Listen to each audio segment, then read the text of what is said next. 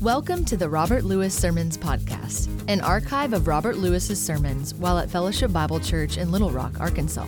We hope you are encouraged and deepen in your love of Christ while enjoying this podcast. Here is this week's message. You know, I want you to know as you turn over to 1 Kings 11, we're going to look at 4 chapters here this morning in our study of the Kings. But I want you to know at the outset that all of us, at least generally speaking, are shaped by 3 forces that are around us. One is the choices we make. And oftentimes when we preach and we talk about principles of Scripture, we are exhorting you and encouraging you to make the proper choices in faith. Every choice that you make, whether it's large or small, will shape you in some way and make a difference for good or for evil in your life. That's one of the potent forces in your life. A second potent force is the environment that we live in or that we've come from. Some of us have grown up in unhealthy environments. Some of us right now have chosen maybe some unhealthy environments to be in. They have a tremendous impact on our life. A third, though, is the heritage from which we've come. And here I speak of our ancestry. You know, these 3 forces, choices, environment, and ancestry, make a tremendous difference in who we are and what we become. The first 2, our choices and environment, those are very clear to us. But oftentimes we don't think about the third, the heritage from which we have been birthed or sprung. Our forefathers and how what they did and how they lived impact us even to this day. But the truth of the matter is we are all products of the past, aren't we? The mannerisms that you have, the talents that you possess, your looks, your interests, even some of the specific inclinations towards evil that you struggle with, your father and your grandfather and your great-grandfather, they struggle with those same things as well. To a degree, we even repeat some of the themes of our ancestors. Do you know that? This week while I was in Ruston caring for my mom and making the transition, by the way, successfully from the hospital to home, Sherrod and I had a chance to go through some of the memorabilia, the family things that my mom has kept all these years about our ancestors. And one of them I thought you might find interesting. Since most of us are aware of the controversy that we had a year or so ago with Spectrum over their carrying those obscene 1-900 sex talk numbers, and as Steve Buell and I talked, Steve said that they had to do so for advertising money, and I said they didn't need to do so. They needed to be responsible to our community and to journalistic integrity. With that in mind, I thought you might like to hear part of the article that was written about my grandfather in his death in 1931. He, by the way, was a newspaper man. He founded the Ruston Daily Leader, the hometown newspaper, in 1890. And he was the publisher and editor there for 29 years. He was also the president of the Louisiana Press Association. But when he died, this is what they wrote about him. And I'm only quoting a small section, but I want you to listen, and you might hear some themes of the past that are themes of the present. It says, Mr. Lewis's range of influence was wide through his position. He ever stood on the right side of every forward movement and for all that meant community progress. He received personal letters of recognition from the Vice President of the United States and from other national officers for the high type of editorial publicity he contributed through the medium of his paper. Mr. Lewis always threw the column of his paper open to the service of any church or civic organization, and probably one of the noblest acts of his career was his refusal to carry whiskey advertisements in his paper, which he did at the expense of turning down big revenues which he would have derived from their source. Well, I guess I have that controversy, that theme, still flowing in my veins. See, these are the forces that shape us. Our ancestry, our heritage, the choices that we make, our environment. But heritage plays a big part of it, whether you know or not. It'd be interesting to know what themes you're repeating from your ancestors. Now, here in the book of Kings, we'll focus this morning on Jeroboam, who, by the way, left a theme that every king after him of the northern kingdom repeated and would follow. They were part of his line. And I think all that goes to show you that no life is an island, regardless of what Simon and Garfunkel sung about years ago. We are both products of the past, and you and the choices that you make are building a part of the future that others will live out. Even this day, we are inextricably linked together in our humanity. The idea of individualism that is so rampant in American ideology is a myth. There's no such thing as living alone and influencing no one and doing what you want as long as it doesn't hurt anybody else. That doesn't make sense. And the Scripture clearly dictates that. And though we cannot change the past, we can impact those around us and the future of those who come after us. So in that sense, I guess you could say, like Jeroboam, we're leaders. The book of Kings is about leaders. But every person in this room is a leader to someone, somewhere. 1 Kings 11 through 14 tells us that we can make our leadership count, even though Jeroboam didn't. Now, what I have on your outline is 5 what I think are leadership principles that can shape your life and make a difference in somebody else. They're very important for the day in which we live, even as we've already talked about some in the sharing. But let me give you the first of those 5 principles. You can fill in the blanks as we go. The first is this: spiritual leadership is never just a step up. It's always also a corresponding step down as well. You see, the great danger of any leader is that he can get lost in his own power. That's very easy to do. And last week, as Bill talked to us about Solomon, we saw that at the end of his reign, that is exactly what happened to him. Look in 1 Kings 11 in verses 26 and 28 through 28. It says, Then Jeroboam, the son of Nebat, an Ephraimite of Zeradah, Solomon's servant. He was serving at that point in Solomon's court, whose mother's name was Zerah, a widow who rebelled against the king. Now this was the reason why he rebelled against the king. Solomon built the Milo and closed up the breach of the city of his father David. Now the man Jeroboam was a valiant warrior, and when Solomon saw that the young man was industrious, he appointed him over all the forced labor of the house of Joseph. Now that's how he started, as one who was appointed an administrator over forced labor. But there came a place in Jeroboam's life where he saw that the way that King Solomon was leading was evil. It was going the wrong way, and so he rebelled against him. That's what these verses tell us. Now, Solomon, as you remember, reigned 40 years. And the more he reigned, the more his reign was characterized by personal power than by personal service. I guess that maybe is another reason for having term limitations, even back then, huh? But the longer he went, the more he was consumed by his own personal interest rather than the interest of the people. And eventually that power became intolerable. And to one man in particular. And that man is singled out here in chapter 11. His name is Jeroboam. It says in verse 26, if you'll notice, that he was an Ephraimite, one of the 12 tribes of Israel. Now, Ephraimites as a tribe historically had been people of leadership. It goes all the way back to their father, Joseph. Now, you remember Joseph, don't you? Of Egyptian fame, the CEO over all of Egypt for Pharaoh. He was a leader. But he wasn't the only leader of the Ephraimites. As time goes on, Joshua, the man who led the people into the promised land, he was an Ephraimite. Samuel, the first great prophet, the one who appointed the first king over Israel, he was an Ephraimite. And so in Jeroboam's ancestry was the blood of leadership. And he was a leader. And a very industrious one, it says, as well. Now he served in Solomon's court until, as verse 27 says, Solomon built the Milo. What was that?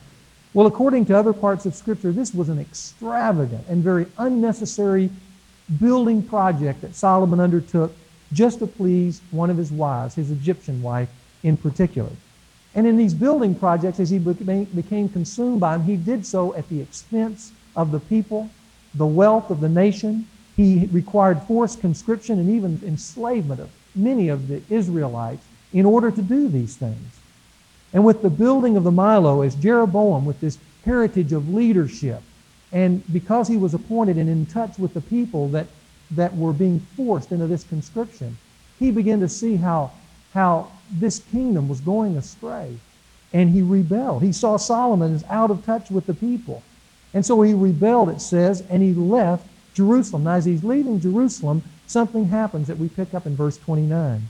It says, as he came about that time, when Jeroboam went out of Jerusalem, that the prophet Ahijah, the Shilonite, found him on the road, and Ahijah had clothed himself with a new cloak, and both of them were alone in the field. Then Ahijah took hold of this new cloak which was on him, and he tore it into 12 pieces. And he said to Jeroboam, take for yourself 10 pieces, for thus says the Lord, the God of Israel, behold, I will tear the kingdom out of the hand of Solomon, and I will give you 10 tribes. Now turn over to verse 37. He says, and I will take you, and you shall reign over whatever you desire, and you shall be king over Israel. And then it will be that if you listen to all that I command you, and walk in my ways, the same thing that he said to Solomon, and do what is right in my sight by observing my statutes and my commandments, as my servant David did, then I will be with you and will build an enduring house for you as I built for David, and I will give Israel to you. What an incredible claim he made to this young man. Something he made to no one else but to David, and that is, I'll build you an enduring house. It's yours. All you have to do is believe in me and follow my commandments. Just trust in that. Now Solomon knew that Ahijah the prophet had said that to him, and if you look in verse 40, Solomon, because of the rebellion and this kind of prophecy, sought to put Jeroboam to death, and Jeroboam had to flee to Egypt for a time. Now after Solomon died, his son, his true son, Rehoboam, came to the throne and became king. Now remember, I said that some of the forces that shape us are not only our ancestry but our environment. And Rehoboam had grown up in this latter day in a home in which he had seen his dad define leadership as power only. And so when he became king over Israel, he became this one-sided leader who was blinded by power and void of any kind of service or responsibility to the people. He was a more exaggerated Solomon. That's why kids who grow up, by the way, in homes where they're abused and beaten, you would think that they would learn from that and then grow up and want to be the gentlest of a parent. But the reality is those very kids who grow up in abused homes are even more abusive to their kids and to their spouses. Such was Rehoboam. And look at his inaugural address as he takes office in 1 Kings chapter 12, verses 14 and 15. He comes to the people and he speaks to them according to the advice of the young men that Bill Parkinson talked about last week, saying, my father made your yoke heavy, but I will add to your yoke. My father disciplined you with whips, but I will discipline you with scorpions. So the king did not listen to the people. Totally out of touch, except with his own power, just like his dad. You know, nations fall, companies fail, marriages unravel when leaders who are called to lead see leadership only in terms of stepping up. If you think about our country today, so much of what we see today in our leaders is that very concept. Just stepping up without a corresponding stepping down. Notice when the people heard these words, the nation broke apart, north and south. Ahijah's prophecy suddenly begins to be fulfilled. Notice in verse 16, when all Israel saw that the king did not listen to them, the people answered the king saying, well, then what portion do we have in David? In other words, it's not worth it to follow you. We have no inheritance in the son of Jesse. To your tents, O Israel. Now look after your own house, David. So Israel departed to their tents. There was this massive rebellion. And look at verse 20. And it came about when all Israel heard that Jeroboam had returned, that they sent and called him to the assembly and made him king over all Israel. None but the tribe of Judah followed after Rehoboam in the house of David. So now the kingdom is split north and south. There's a massive tragedy of a nation splitting apart. And it all revolves around a very simple concept of leadership and a misconception of leadership. And that is, to lead means just to step up only. You know, the massive splitting up of homes today that you see everywhere around you, husband and wife. Many of those tearings are because men have misunderstood what it means to lead. One of the reasons I wrote the book, Rocking the Roles, some of you have read that, but one of the reasons I wrote that book was to get across, not only to husbands, but to wives as well, the concept of leadership that the Scripture constantly emphasizes. And that is, for every step up into leadership, there is a corresponding step down in humility. Both must occur at the same time. It's a very delicate process to lead. To step up as a husband means to step down as well in humility. That kind of stepping, though, creates a tension. It's kind of hard to balance yourself when you're stepping up and stepping down at the same time, doesn't it? But that's what leadership requires, at least from a biblical point of view. The minute leadership becomes power only, that absolute power corrupts absolutely, doesn't it? And that's what you see in the life here of Rehoboam. This incredible corruption that takes place because he didn't understand that it also requires being in touch with the people, stepping down into their lives, knowing what they need, caring about their hurts. Part of the massive tide of social change that occurred after World War II was because men saw leadership in terms of power only.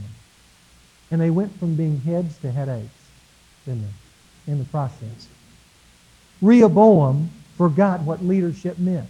His dad trained him to be a certain kind of leader, and in becoming a leader who stepped up only, he lost his kingdom. The same way that men, when they step up only, lose their families as well. It's a good principle of leadership. And when you lose your family, you not only just hurt yourself, but you hurt a future generation as well. And many of us in this room are products of those broken homes. And we carry the wounds and the scars from that. Leadership, not just a step up, but a corresponding step down. Then there's a second principle, and that's this. Spiritual leadership is not just creative innovations, but it's also a courageous believing. Now that the kingdom's suddenly been divided, Jeroboam finds himself leading a brand new nation. Something like America when it broke from England. All of a sudden, there's unlimited possibilities by being this new nation. And so Jeroboam now has the opportunity to right the wrongs of Solomon and of Jeroboam. He's an industrious leader, as we saw back in chapter 11. And so he sets forth with this great energy that he possesses to remake his kingdom. And for a time, he starts out right, although we're only given one verse in that regard. Look at verse 25. It says, Then Jeroboam built Shechem in the hill country of Ephraim, and he lived there. And he went out from there, and he built Penuel. Now, those two places don't mean much to us. But if we had a real solid rooting in the Old Testament and the events that occurred in those two places, they mean a lot. Shechem was the first place that Abraham camped when he went out to this new land that God said he would give him, Palestine.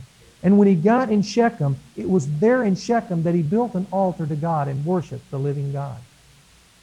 Penuel was a place that Jacob wrestled with God when God renamed him Israel, the name that the northern kingdom would take, when he said that God would preserve his life. Now, the reason he goes to those two places and builds them up and rebuilds them is because he's trying to anchor this new nation to its spiritual roots, trying to bring them back to the past, saying that those things are important. But as an innovator, and in seeking to give his people a new start, in time his innovations go too far. And that's the very next verse, verses 26 and 27. It says, And Jeroboam said in his heart, Now the kingdom will return to the house of David. We don't know how long it occurred before he said this, but he says, If this people go up to offer sacrifices in the house of the Lord at Jerusalem, then the heart of this people will return to their Lord, even to Rehoboam, king of Judah, and they will kill me and return to Rehoboam, king of Judah. Now, the Mosaic law said that Jerusalem was to still be the place of worship for all people, all the Jews. The problem was Jerusalem was now in the southern kingdom. And this industrious, creative, innovative leader, as he tries to get his people anchored, suddenly becomes fearful that if the people keep going down yearly to feast in Jerusalem, that somehow over time they'll want to either reunite the kingdom or they'll turn their hearts to this ungodly king, Rehoboam. And so at this point, Rehoboam faces a very crucial test, and here's what it is. He could either believe the promise that God made to him through Ahijah the prophet back in chapter 11. Remember the promise? If you'll keep my commandments, that's all you need to do. I will build for you an enduring house. I will give you the kingdom of Israel. Sure. You'll just trust me. Or he could either believe that, or he could trust in his innovative abilities to somehow protect himself. Those were his choices. Now look at verse 28. Here's his decision. So the king consulted. Actually, in Hebrew it says the king consulted with himself. Not with anybody else, with himself. And here's what he did. He made 2 golden calves, and he said to them, it is too much for you people to go up to Jerusalem.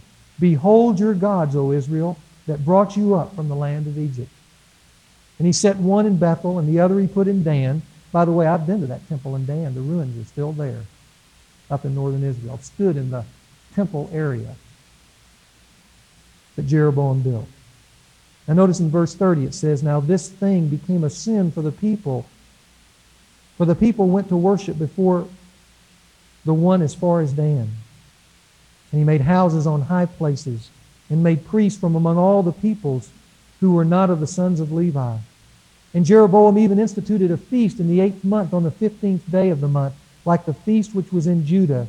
And he went up to the altar, and thus he did in Bethel, sacrificing to the calves which he had made. And he stationed in Bethel the priests of the high places which he had made. Now this guy is really innovative. Now a lot of commentators will tell you he was not trying to draw the people away from the worship of Yahweh, the Lord God, even when he made those golden calves. But rather what he was trying to do is come up with some alternative way to solve the fears that he had, to create a nation in and of itself where it wouldn't need to interact with the other nation, but it could still worship God. But in order to do that, he had to become innovative to the place that he actually went against the commandments of God because of his great fear that the people would defect. You know, that's the same way with us. Did you know every one of us, maybe even this week, you're going to come to a place in your life where you are faced with a choice. It's a crossroads. And the choice is this. You can either obey God, but in obeying God, there's some fearful unknowns. There are some places that you have to step up where you're not in control anymore. You're just trusting God to deliver on His promises. Or you can take a second path, and that second path is to come up with some hybrid, innovative, creative way to solve your problem, even if it means at points going against the will of God and compromising. Every one of us are going to face something.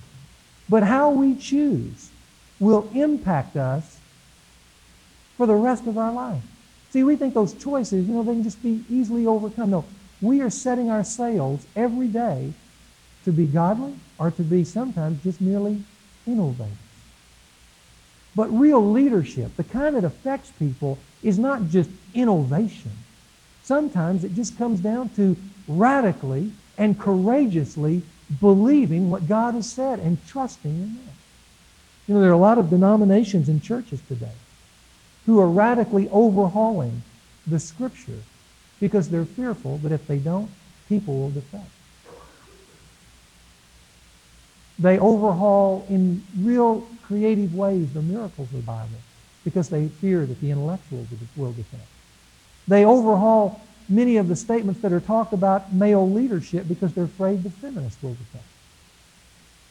They overhaul in creative ways all the sexual standards of the Scripture because they're afraid young people will defect. Don't you read that every day? Haven't you seen that? And so they come up with all these creative ways and a lot of intellectual, or should I say pseudo-intellectual jargon that makes them sound like they're on both sides of the fence, for the Bible, but they've come up with these creative ways to escape its standards, thinking that if they do that, people will come. Now let me ask you, do they? Does God bless that? Take a look. Take a look at the statistics.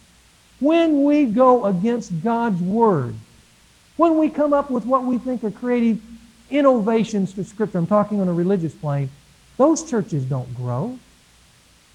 They shrink. And look around the country where those who teach radically the Word of God and tenaciously in the face of culture, where that Word is proclaimed, those churches grow. That's not by accident. But here's Jeroboam thinking that somehow he could come up with this creative way to hold on to his kingdom and not just believe God's Word radically. And in the end, you know what happens, don't you? Of course, he loses it. Just like you'll lose if you think that leading is just innovation. It's not innovation only. It's also courageous believing. Spiritual leadership is not just about coalitions. It's also about convictions. In chapter 13, we read about a young prophet who comes now that this northern kingdom has compromised itself under the leadership of Jeroboam. And it says, "Now behold, there was a man of God from Judah who came from Judah to Bethel by the word of the Lord, while Jeroboam was standing by the altar to burn incense." Jeroboam's now going to be the great leader of this dedication of this new temple in Bethel. And he cried out against the altar by the word of the Lord, and he said, "O altar, altar, thus says the Lord, behold, a son shall be born to the house of David, Josiah by name, and on you he shall sacrifice the priest of the high places who burn incense on you, and human bones shall be burned on you." Now, just by word of history, he calls Josiah by name. He says that one day these fake altars will be torn down by Josiah, but Josiah doesn't show up for another 300 years. Yet he calls him by name. Then he gave a sign the same day, saying, "This is the sign which the Lord has spoken." He gave a long-term prophecy, and it is true of prophets. He gives a short-term one. "Behold, the altar shall be split apart, and the ashes which are on it shall be poured out." That's how you'll know I'm telling the truth. Now it came about when the king heard the saying of the man of God, which he cried out against the altar in Bethel, that Jeroboam stretched out his hand from the altar, saying, "Seize him." But his hand which he stretched out against him dried up, so that he could not draw it back to himself. The altar also was split apart, and the ashes were poured out from the altar according to the sign which the man of God had given by the word of the Lord. And the king answered and said to the man of God, "Please entreat the Lord your God and pray for me, that my hand may be restored to me." So the man of God entreated the Lord, and the king's hand was restored to him, and it became as it was before. And the king said to the man of God, "Come home with me and refresh yourself, and I will give you a reward." But the man of God said to the king, "If you were to give me half your house, I would not go with you, nor would I eat bread or drink water in this place. For so it was commanded me by the word of the Lord, saying, You shall eat no bread, nor drink water, nor return by the way which you came." So he went another way, and did not return by the way which he came to Bethel. Now, that's a long story, but let me tell you some principles here. Maybe by way of illustrating, this week I read in Time Magazine an intensely interesting article entitled "Why Washington Doesn't Work." It told about a Republican senator, Warren Rudman. By the way, he's considered by me to be one of the most influential senators in Congress. And the article was about why he's quitting Congress. And they asked him why, and he said, "Because even though we politicians know what to do about our nation's problems, we simply are afraid to do it. And so we as citizens watch our politicians endlessly build coalitions rather than having convictions." It took a lot of conviction for this young man who was in the south, the southern kingdom, to go to the northern kingdom and to tell Jeroboam he was a compromiser. But this young man had conviction about God's Word. He was willing to stand up to his culture, even a foreign one. And he went. And yet even with the withering judgment on Jeroboam's outstretched hand, and even the later miracle of the healing of it, if you'll notice, Jeroboam does not repent. But you know what he does? He acts just like a politician. Look there. In verse 7, he tries to build a coalition, a connection with this young man, thinking, well, if I have you too, then everything will be okay. Let's build a coalition. Come and join me. Stay here for a while. But the young man refuses the compromise. You know, we live in a day where tolerance is the supreme virtue. And any kind of conviction is seen as narrow-minded backwardness. That's why we have few leaders today. It's because leaders must have conviction to lead. Politicians just build coalitions. Leaders lead. And it takes courage to lead. You see, we live in a day where it is time to stand up. It's time to do what this young man did. It's time to say to someone else, you know, that's wrong. It's time to say to someone, that's evil. That's a perversion. That's not even close. But see, if we won't do that, if we shrink back, then we're no different than the very leaders sometimes we criticize. We're wanting safety and coalitions. But you can never impact the future with safety. You can never make a difference by just building coalitions. Spiritual leadership is not just about coalitions. Spiritual leadership is about having convictions and the willingness to stand for them. To not do that is to join Jeroboam's house, which this young man refused to do. Now, I wish we could stop there and say that this young man had a good ending, but he didn't. What happens, and we won't read verses 11 through 24, but what happens is this young man leaves, and as he leaves, he's met by an old prophet. And this old prophet asks for him to stay and come in and eat and drink with him. But remember, this young man was told not to eat or drink, but to obey the Lord and to go all the way back to his home. But the old prophet, this compromised prophet who lived up in this northern kingdom, he says to this young prophet in verse 18, listen, I'm a prophet like you, and an angel spoke to me by the word of the Lord, saying, bring this prophet back to your house that he may eat bread and drink water. And then it adds, but he lied to this young prophet. Well, the young prophet buys into what this particular older prophet says, and he goes and eats with him. And as a result of that, when he finally leaves the old prophet's house, in verse 24, a lion meets him on the way and kills him. Ain't that a bizarre story? I mean, here this guy stood up for God, went all the way to Judah, stood up for God, and now, in this little impulsive act, he gets killed for it. Seems a bit harsh, doesn't it, in its judgment? At least it did to me. But there's a principle here. It's one that we need to understand, and it's this. Spiritual leadership is not just about daring public acts, but it's also about the private details of life.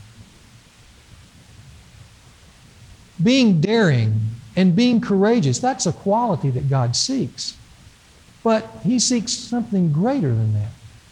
And that's faithfulness, not only in the big things, but in the little things, in the private as well as the public arenas of life. And that's where this young prophet failed.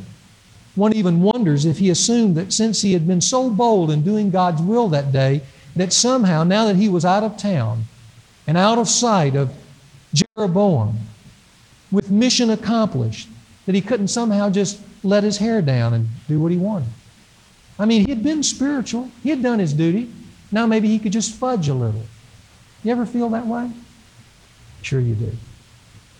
Ever come to a place where you've really served God and maybe you've really stepped out? Now that you've done that service, you come to a place in your life where you say, now that I've done that, I can kind of let my hair down and do what I want. That's why this spiritual principle is so important, because it's the little things that bring us down, not the big things.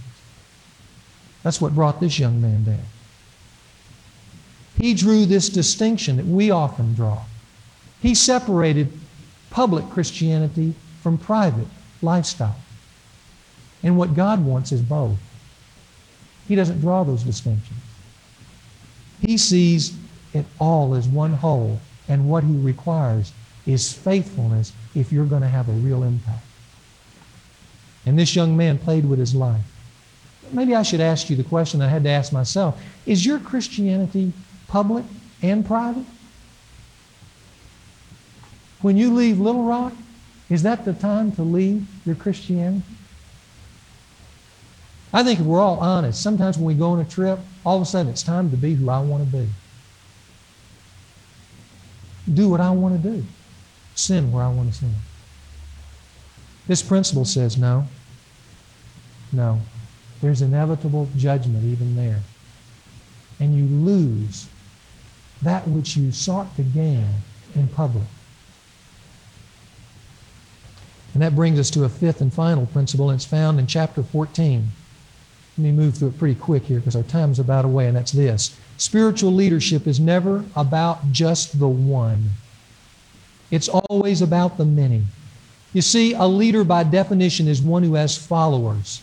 And anytime a leader fails, people around them are going to be injured in the process. And as I said at the beginning, everyone here is a leader. There's a coworker that looks to you. There's a friend or family member that looks to you. Maybe you're a parent over several children that look to you. Everyone is a leader, and every day you are affecting, influencing, impacting the lives of those people that you are the king of. And what legacy will you leave for them? In chapter 14, it says, at this time, Abijah, the son of Jeroboam, became sick. And Jeroboam said to his wife, arise now and disguise yourself, so that they may not know that you are the wife of Jeroboam, and go to Shiloh, and behold, Ahijah the prophet, remember the one who said he was going to be the king, is there, who spoke concerning that I would be king over the people. Go and talk to him. Entreat him. Build another coalition. Make this spiritual connection, and somehow he can deliver us. Now, evidently, this young man, this son of Jeroboam, was the apple of his eye. Fact is, when we get to verse 13 of this same chapter, it says of this young man that he alone was someone who was good in the sight of God. And he's become sick. And now Jeroboam, seeing that this is beyond his control, wants to seek somehow, some way, a spiritual person to bring about a healing. Does that ring a bell? People do that all the time, by the way. What I think is going on here with both the prophet that was killed and now with the sickness of this innocent son is that God is trying to graciously get Jeroboam's attention and bring him to repentance. And here's what I want you to hear, because this principle is played out many times in Scripture. It is not beyond God to sacrifice good people to try to redeem evil people. God used Pharaoh's son as a sacrifice to try to bring Pharaoh to repentance. He didn't, but he tried. God used the young son of David and Bathsheba to bring David to repentance, and he did. And now here in this situation, as much as this is beyond our comprehension, but see, death is not that big a deal to God. He takes the one righteous member of Jeroboam's household and sacrifices him, brings on him an illness that will later end in his death in order to try to reclaim this failing, selfish king. That's a scary thought, isn't it? That God might use people that we care about to finally knock on the door of our heart to get attention and say, it's time to wake up. Unfortunately, Jeroboam didn't. And so when Jeroboam's wife comes back, if you'll notice, to the city and entered, verse 17, the child dies. And then it says in verse 18, and all of Israel buried him and mourned for him according to the word of the Lord which he spoke through the servant Ahijah the prophet. And it says, now the rest of the acts of Jeroboam, how he made war and how he reigned, behold, they are written in the books of the Chronicles and of the Kings, and it tells about his reign of 22 years. But now look up in verse 16. But this is the epitaph of his reign. And that is, because of the account of the sins of Jeroboam which he committed, he made Israel to sin. He made Israel to sin. What a terrible legacy Here's a guy who was told that if he just simply would obey God, he would have an enduring house, a kingdom over which his family would reign. And yet at the end, his legacy is not that at all. His legacy is that he was the man who made Israel sin. Now, there are 19 kings that follow him in the northern kingdom. Not one of them will be good, and every one of them will have this legacy. At the end of the conclusion of each of those 19 kings, it'll say, and he walked in the way of Jeroboam. You know, when I mentioned my grandfather in the beginning, I think that we sometimes walk in the ways of our ancestors that we know not of. Your life will to some degree impact your posterity. How they'll come after you, what they'll lean towards, what their interest will be, and whether there'll be a seed of righteousness passed on. All this tells us that through one person, many people were injured because from a leader's standpoint, there's no private sin. From a leader's standpoint, sin always affects others. It always hurts others. It always destroys others. But here's the good news. Righteousness affects others too. Righteousness impacts others also. And there's not a person in this room that can't be in some way an effective leader that will influence someone else's future. But for you to do that, it will require a specific kind of leadership style. Not that of Jeroboam, but from the lessons of Jeroboam. It will require a leadership style that asks of you not just to step up, but also to step down. It will require of you a leadership style that is not only innovative, and there's nothing wrong with innovation, but it will never be innovation that goes beyond or transgresses on the sure and absolute and enduring Word of God. It will be a leadership style that doesn't rely on coalitions, but is led from within. Conviction. It'll be a leadership style that'll be faithful, not just in public, but when you leave town, in private. It's unfortunate that 1 Kings, many of the stories in 1 Kings give us lessons of failure. But here's what I want you to know. There are lessons of failure there only for one reason. It's so that you and I might live lives of success. This is the way of the kings. Let's pray together.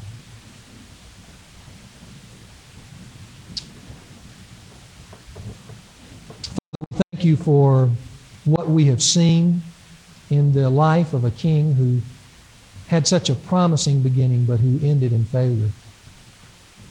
But his failure is our warning. And it asks of us not to shrink back, but in our own life to realize the tremendous impact that we have on the lives of others and to radically believe you, to trust you, to follow after you, knowing that we can't control life, but that you can.